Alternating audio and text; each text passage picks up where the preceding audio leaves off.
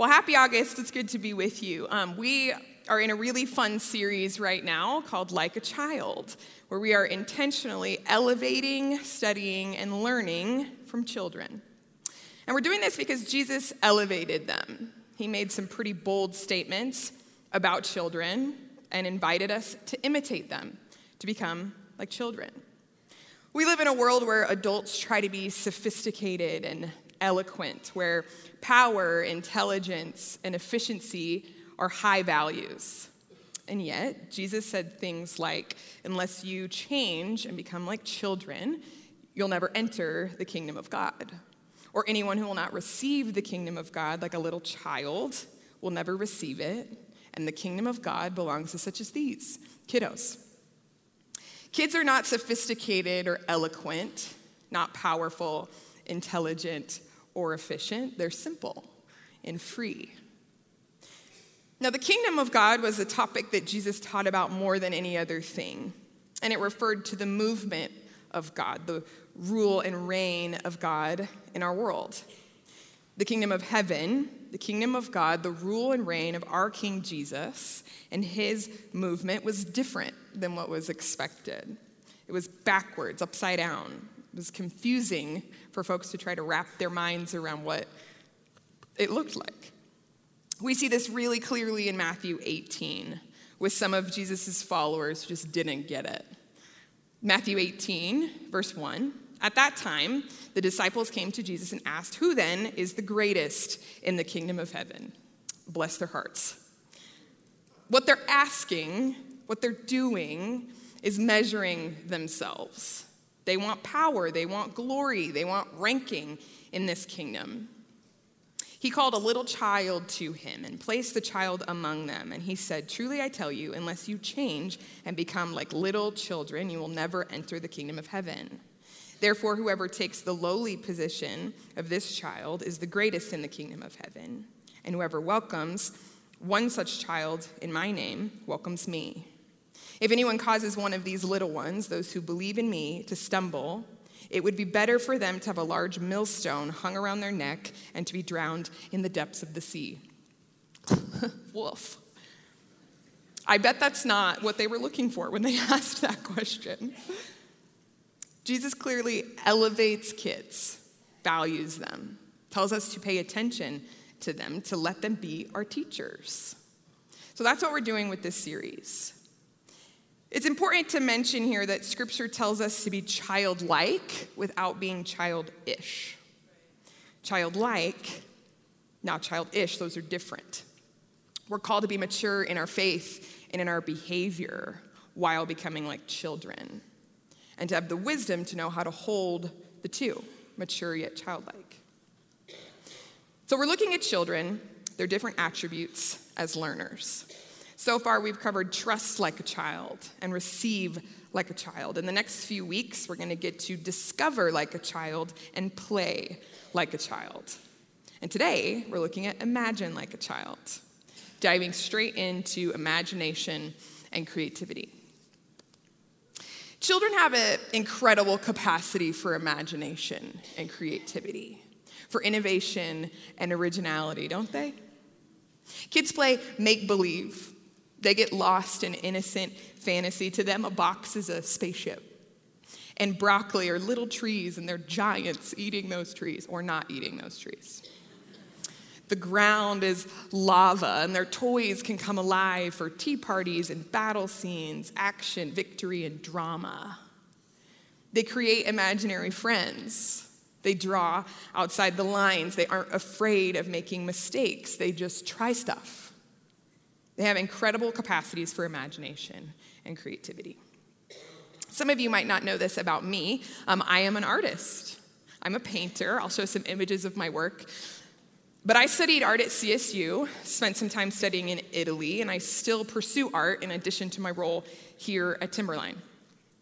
A little bit about my creative journey. It really all started for me when I was a kid. I grew up the eldest daughter to two highly creative parents. I remember watching my dad, who was and is a visual artist, paint portraits of Elvis in our basement. And I'd watch my mom looking at color and texture and print and fashion. She was constantly arranging and rearranging our home, really caring about space and aesthetic. I was raised by very creative parents.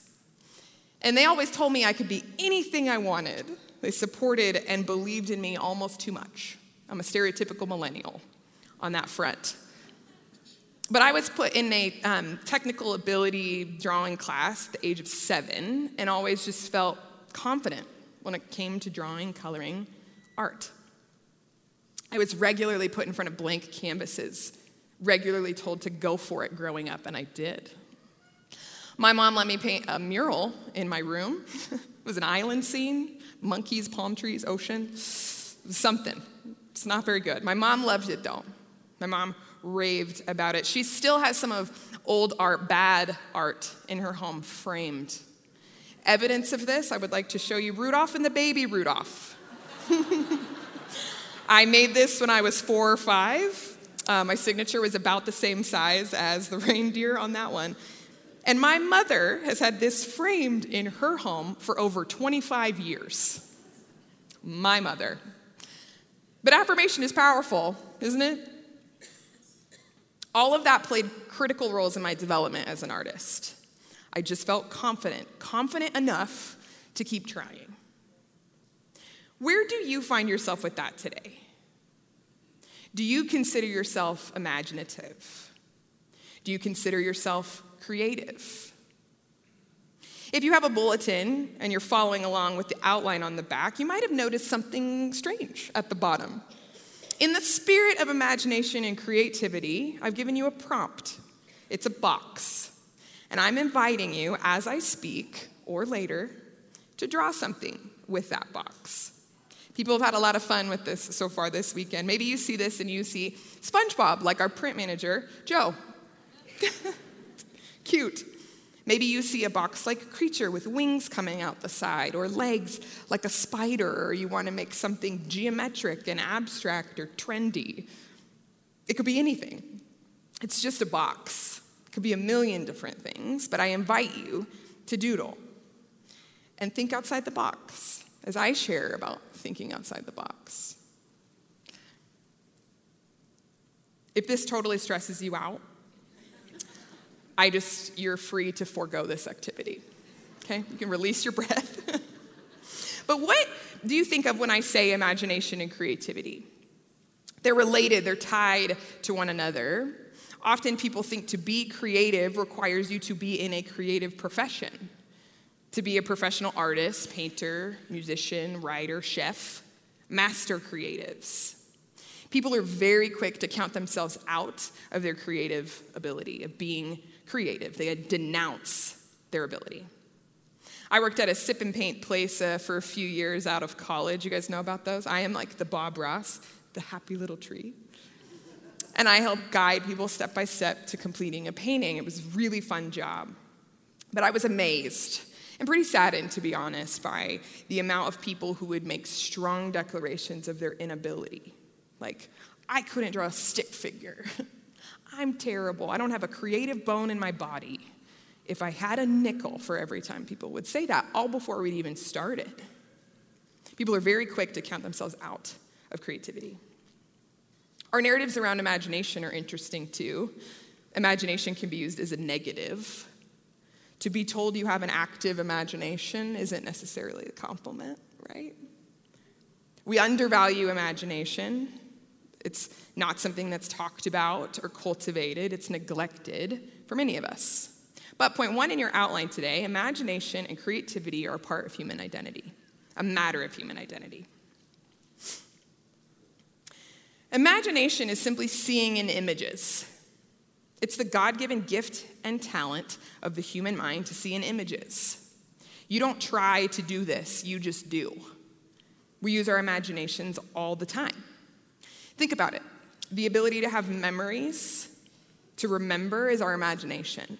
If I ask you to describe to me your favorite game growing up, or the street that you grew up on, or your first grade teacher, you'll see images.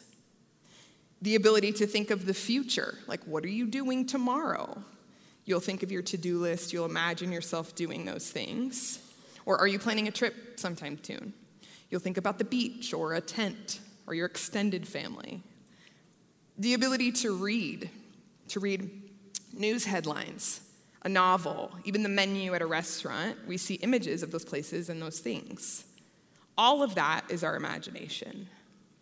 It's a gift to have an imagination. It's a matter of human identity. You just have one because you're human. Now let's talk about creativity. Creativity is the action of the imagination. It's the process of having original ideas. Imagination has to do with what and how we see. It's our vision. And creativity is what we do with that vision, what we do with what we see, how we use it productively. You can imagine something that doesn't exist, like green eggs and ham. And then you can create it. You write it into a story, illustrate it like Dr. Seuss. Creativity is the action, the doing, the making, the process behind your imagination. You didn't just think of it, you created it. Point 2 in your outline, we are creators made in the image of the great creator. God is a creator. We are made in the image of God. That makes us creators. We just are. You are made in the image of a creator, therefore you are a creator. You just are, because you're human. In Genesis 1, right out of the gate, when God is speaking this world to life, he creates everything and calls it good. I imagine him laughing, like loving getting to make this world. Sunsets and rivers and mountains and fish and birds and mammals, full of life and color and detail and movement. He's a creative God. And then he creates us. He calls us very good. We're his favorite. Genesis 1:27, God created mankind in his own image. In the image of God, he created them. Male and female, he created them. God blessed them and said to them, be fruitful and multiply, fill the earth and subdue it. We're made in the image of God. I love the way this is described in the Jesus Storybook Bible. It's an illustrated Bible story for children. It's just the sweetest thing. I love mine. I recommend it for adults and children alike. But this is how this is described in the Jesus Storybook Bible. I'll put up the images so you guys can kind of see the drawings, and I'll read to you. God saw all that he had made, and he loved them. And they were lovely because he loved them. But God saved the best for last. From the beginning, God had a shining dream in his heart. He would make people to share his forever happiness. They would be his children, and the world would be their perfect home. So God breathed life into Adam and Eve. When they opened their eyes, the first thing they ever saw was God's face. And when God saw them, he was like a new dad. You look like me, he said. You're the most beautiful thing I've ever made. God loved them with all of his heart. They were lovely because he loved them. Cute. You look like me. We are, in fact, creators made in the image of the great creator, and that is no small thing. He made us like him and immediately invited us to participate with him. He said, be fruitful and multiply, which, yes, have loads of babies. Yeah. But fruitful. What else is fruitful? To be a creator is to be fruitful. So if you're the type who declares the lack of creativity within you, don't forget, you have the ability to be fruitful, to have vision, and to do something with the vision that you have. And that ability is directly tied to the image of God within you. You're a creator made in the image of the creator. You've got this. So back to children. I was asking my friend recently about his kids, about their creativity and how they differ from adults, and he simply said they see things differently. And I loved that. So point 3, children see things differently. The way children see and experience the world is different from adults. There's something magical about the way kids see. The level of zeal and amazement that they have for even ordinary things is touching. Adults, we can just get used to what we see. We understand how things work. We just move on and along to other things. Kind of been there, done that. With the kid, it's different. Author Anne Lamott, in speaking about the writing process in her book, Bird by Bird, encourages us to take in all you can as a child would, without the atmospheric smog of most grown-up vision. Grown-ups can get smog in our vision. Children take it all in. They let themselves fully experience the world. They're not held back by their rational minds. At their most innocent, they don't fear what people think of them. They don't fear looking foolish. They aren't afraid of making mistakes. They'll just try stuff. In one of the most famous TED Talks of all time, a fabulous TED Talk about the education system and creativity, Sir Ken Robinson shares this story. A little girl, she was 6, and she was in a drawing lesson, and she was in the back drawing, and the teacher went to her and asked the girl, "What are you drawing?" And she said, "God." And the teacher said, "But nobody knows what God looks like." And the girl responded, "They will in a minute." His point being, kids will take a chance. If they don't know, they'll still try. They aren't frightened of being wrong. Where we understand, kids are curious. They have a wonder, an awe, and a magic that sometimes get lost on us grown-ups. Children see things differently. In many places in the Bible, both the Old and the New Testament, there are scriptures that speak about those who had eyes but could not see, and who had ears but could not hear. It's an interesting metaphor. Usually it's referenced with hard-heartedness or closed-mindedness, people who were just missing it, totally missing what God was doing in their midst. But it's described as eyes that could not see and ears that could not hear. Point 4, do you have eyes to see and ears to hear? Let's talk about the Bible for a moment. The Bible is literary genius. Epic narratives, sophisticated poetry. The authors are masters of metaphor and storytelling, and they leverage this to explore questions of life and death and the human struggle. The Bible is made up of several different types of writing, different kinds of books. It's really helpful to understand what kind of book you're reading. But 33% of the Bible is poetry. 24% is prose discourse. 43% is narrative. Nearly half the Bible is written in narrative. Think about that. Story, a character, setting, plot. Stories are the most universal form of human communication. Our brains are hardwired for story, to take in information in the form of story. We imagine ourselves in that story, what it would have looked like, felt like, what we would have done. Stories train us to make sense of things, to find meaning and purpose, and good stories help us explore life's big questions. Jesus, when he would teach, often spoke in the form of stories called parables. They were short stories that had a much bigger meaning. He would take something relatable and commonplace, and as a master storyteller, would weave it together to teach and challenge and convict the people listening to him. The stories he told could go right past the rational minds of his listeners, straight into their bellies, into their hearts, their imaginations. Now, his disciples were classic misunderstanders of what he was doing. Bless them. They'd come to Jesus hoping to get clarity, Jesus, what does this mean? Spell it out for us. Speak plain.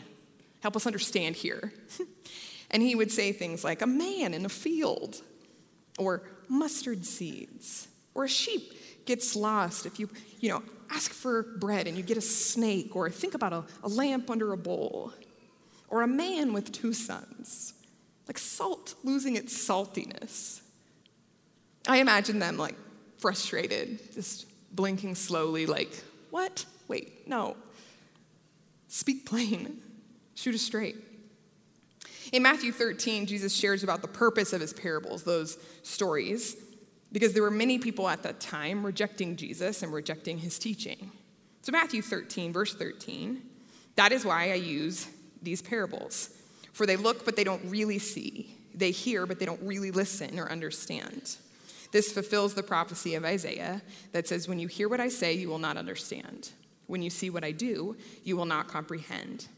For the hearts of these people are hardened, and their ears cannot hear, and they have closed their eyes, so their eyes cannot see, and their ears cannot hear, and their hearts cannot understand. And they cannot turn to me and let me bless them. But blessed are your eyes, because they see, and your ears because they hear. Blessed are your eyes because they see, and your ears because they hear. I pray that we'd have eyes to see and ears to hear, imaginations that can comprehend what God is saying, what God is wanting to do in you and through you and in us, that we wouldn't miss it. Point 5 in your outline today, there is a battle. There is a battle. Our imagination, our ability to be creative are incredible gifts. They have incredible power to be used for good or for evil. All the good gifts that we've been given can be twisted. What was intended for good can be used as a weapon against us, to hurt us, and I mean that literally and spiritually. We have an enemy, an oppressor, a deceiver who wants to lead you astray. Satan's mission statement is clear. John 10:10, he's described as a thief who comes to steal, kill, and destroy. That's his mission. He's good at his job. Often his actions are sneaky, manipulative, less obvious. Steal, kill, and destroy. That's what he does. The ground of our imagination is the birthplace of empathy, hope, faith, beauty, and love. It's also the birthplace of worst-case scenario thinking, jealousy, lust, envy, fear. It all begins in our mind, in the imagination. And Jesus makes dramatic statements about the power of your mind. In the Sermon on the Mount, he says things like, if your eyes cause you to sin, gouge them out. If your hand causes you to sin, cut it off. There'd be a lot of us with missing appendages if we took that one literally. But he warns about committing murder and adultery in our hearts, in our imaginations. His statements are dramatic, the strength of his words intentional, that we are to take seriously matters of sin in our hearts and our minds. Our internal world really matters. We have to know that there's a battle happening for your soul, and you get to choose to fight that, to be prepared for that, aware of that, to care about your mental health. Let me put it like this. Will you allow your imagination to own you? Or will you own your imagination? What could that look like? Well, I have 2 challenges for you. The first is that I challenge you to pay attention to what you're feeding yourself, what you're feeding your mind. What do I mean by that? If you spend all day watching crime dramas, which I love a good crime drama, if you spend all day watching crime dramas, you will imagine more crime drama.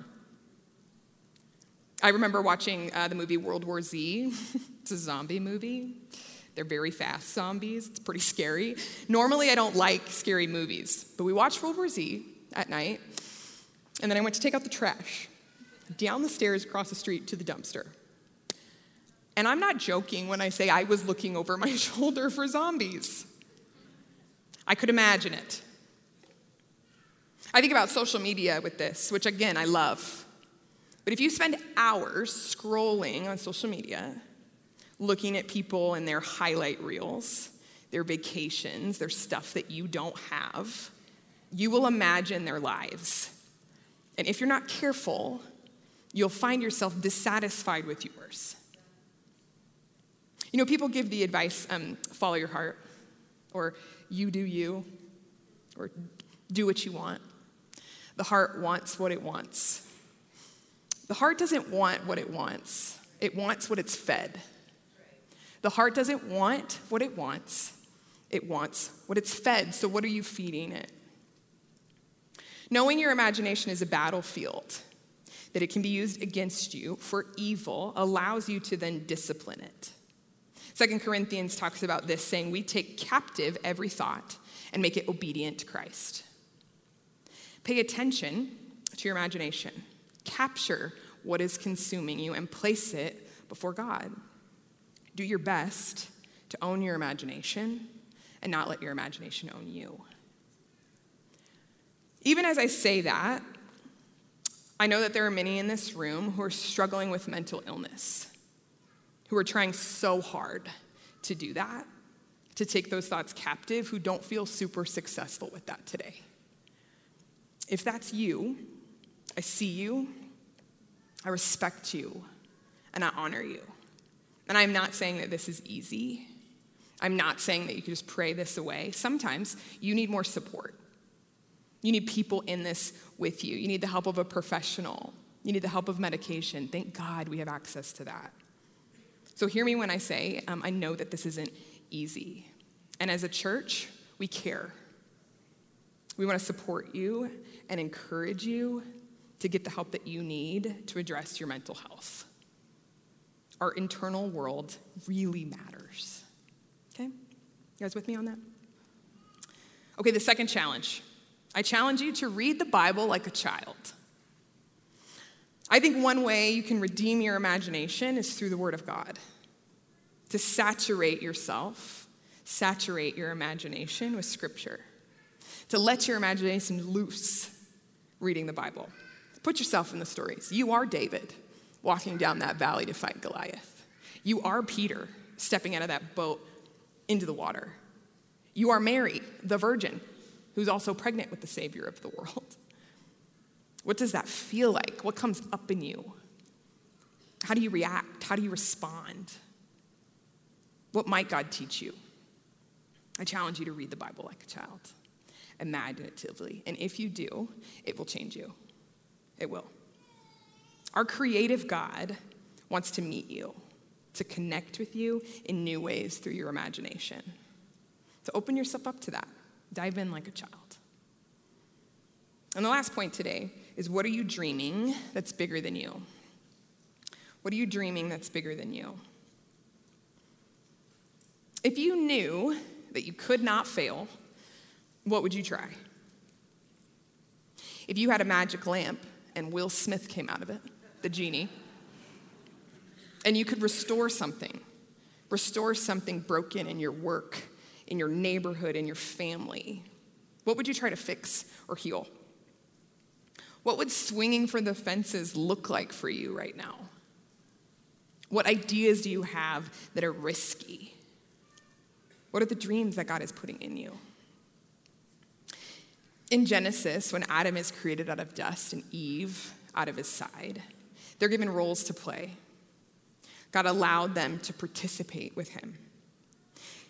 If you look at God's movement throughout history, he always partners with someone, which is fascinating because he doesn't have to. He's all powerful. He could do whatever he wants. He chooses to partner. He uses people. He uses angels. He uses covenant. Even when mankind is a hot mess, in all of our imperfection, he includes us. He empowers us, and he still says, partner with me. He invites us to participate in his kingdom with our creativity and our imagination. I think about some of the stories around this place, some of God's movement through people. It's moving. We could pass a mic around, we'd be here all day. But there's tons of stories, but I was thinking about Genesis Project. Who could imagine a strip club becoming a church? Several years ago, a guy named Aaron, the owner of the Hunt Club here in Fort Collins, came to Derry, our senior pastor, with the hope of using the club for something different. And Derry simply asked, how would you feel about this becoming a church? So we, Timberline, we bought that property. We bought the club, and then we gave it away. It's Genesis Project now, a church. And we love and support them, and God is blessing that place. But Derry imagined a strip club becoming a church. I think about a woman named Gladys Hinson, the dreamer and founder behind what is now Hillcrest Children's Home in Hot Springs, Arkansas. We've partnered with them. We send missions teams there every summer. I had the privilege of being on one of those teams. But Hillcrest is this huge campus with these gorgeous cottages, homes for kids in the foster system. They have a transition home for kids who are aging out of the foster system, where they learn how to budget and how to be in a job interview. They have a maternity home for teen moms, many of whom are foster kids themselves. It is unbelievable, the work that God is doing there. One of the houses on that property is a small little brick house that was the home of Gladys Hinson.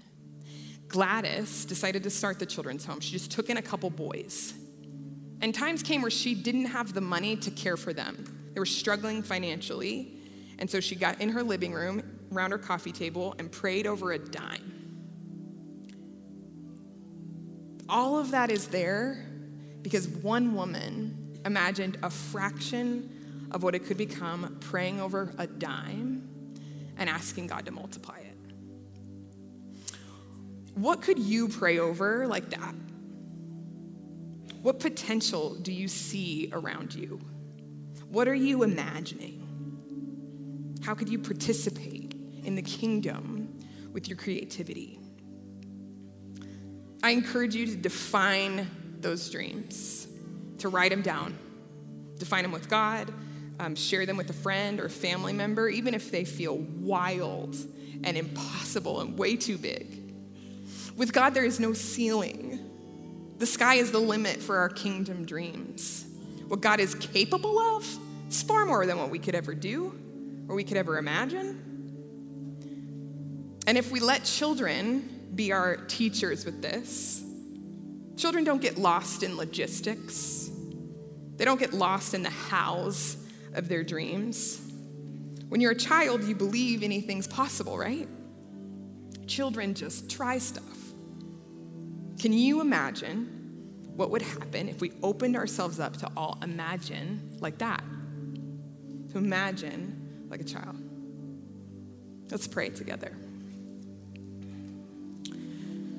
Father, thank you for making us in your image, in your imagination, in your creativity, that you gave us those gifts. And you say that we are fearfully and wonderfully made, that is just true. God, I pray that we would become like children, simple and free, open to imagine, willing to dive in and try new things. Give us courage.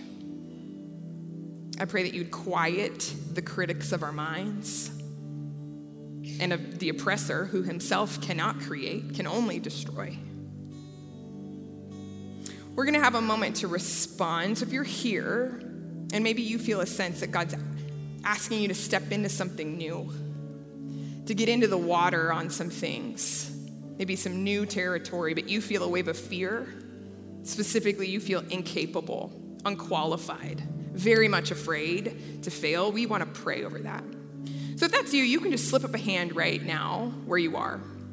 You're placing yourself before God. Father, we pray for each of these people. We ask for boldness and courage to overcome fear. In the name of Jesus, we ask for freedom to run and dream and try and fail.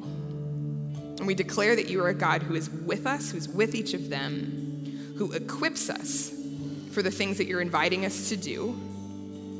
Would you speak life, and would you encourage their steps in ways that only you can, God? Thank you, God. And right now for all of us, if you feel comfortable, I encourage you to open your hands right where you're sitting, not because there's anything special about this, but because sometimes changing our posture is helpful for our hearts and our minds. So with open hands, Father, we pray over our imaginations. We ask in the name of Jesus that they be redeemed. We open ourselves to experience you, our creative God, in a new way. We open ourselves to receive your kingdom dreams. Give us new dreams. Give us eyes to see and ears to hear them imaginatively. God, would you make us a church of dreamers, a church who swings for the fences, who think outside the box for your glory. Thank you, God. We love you. Amen.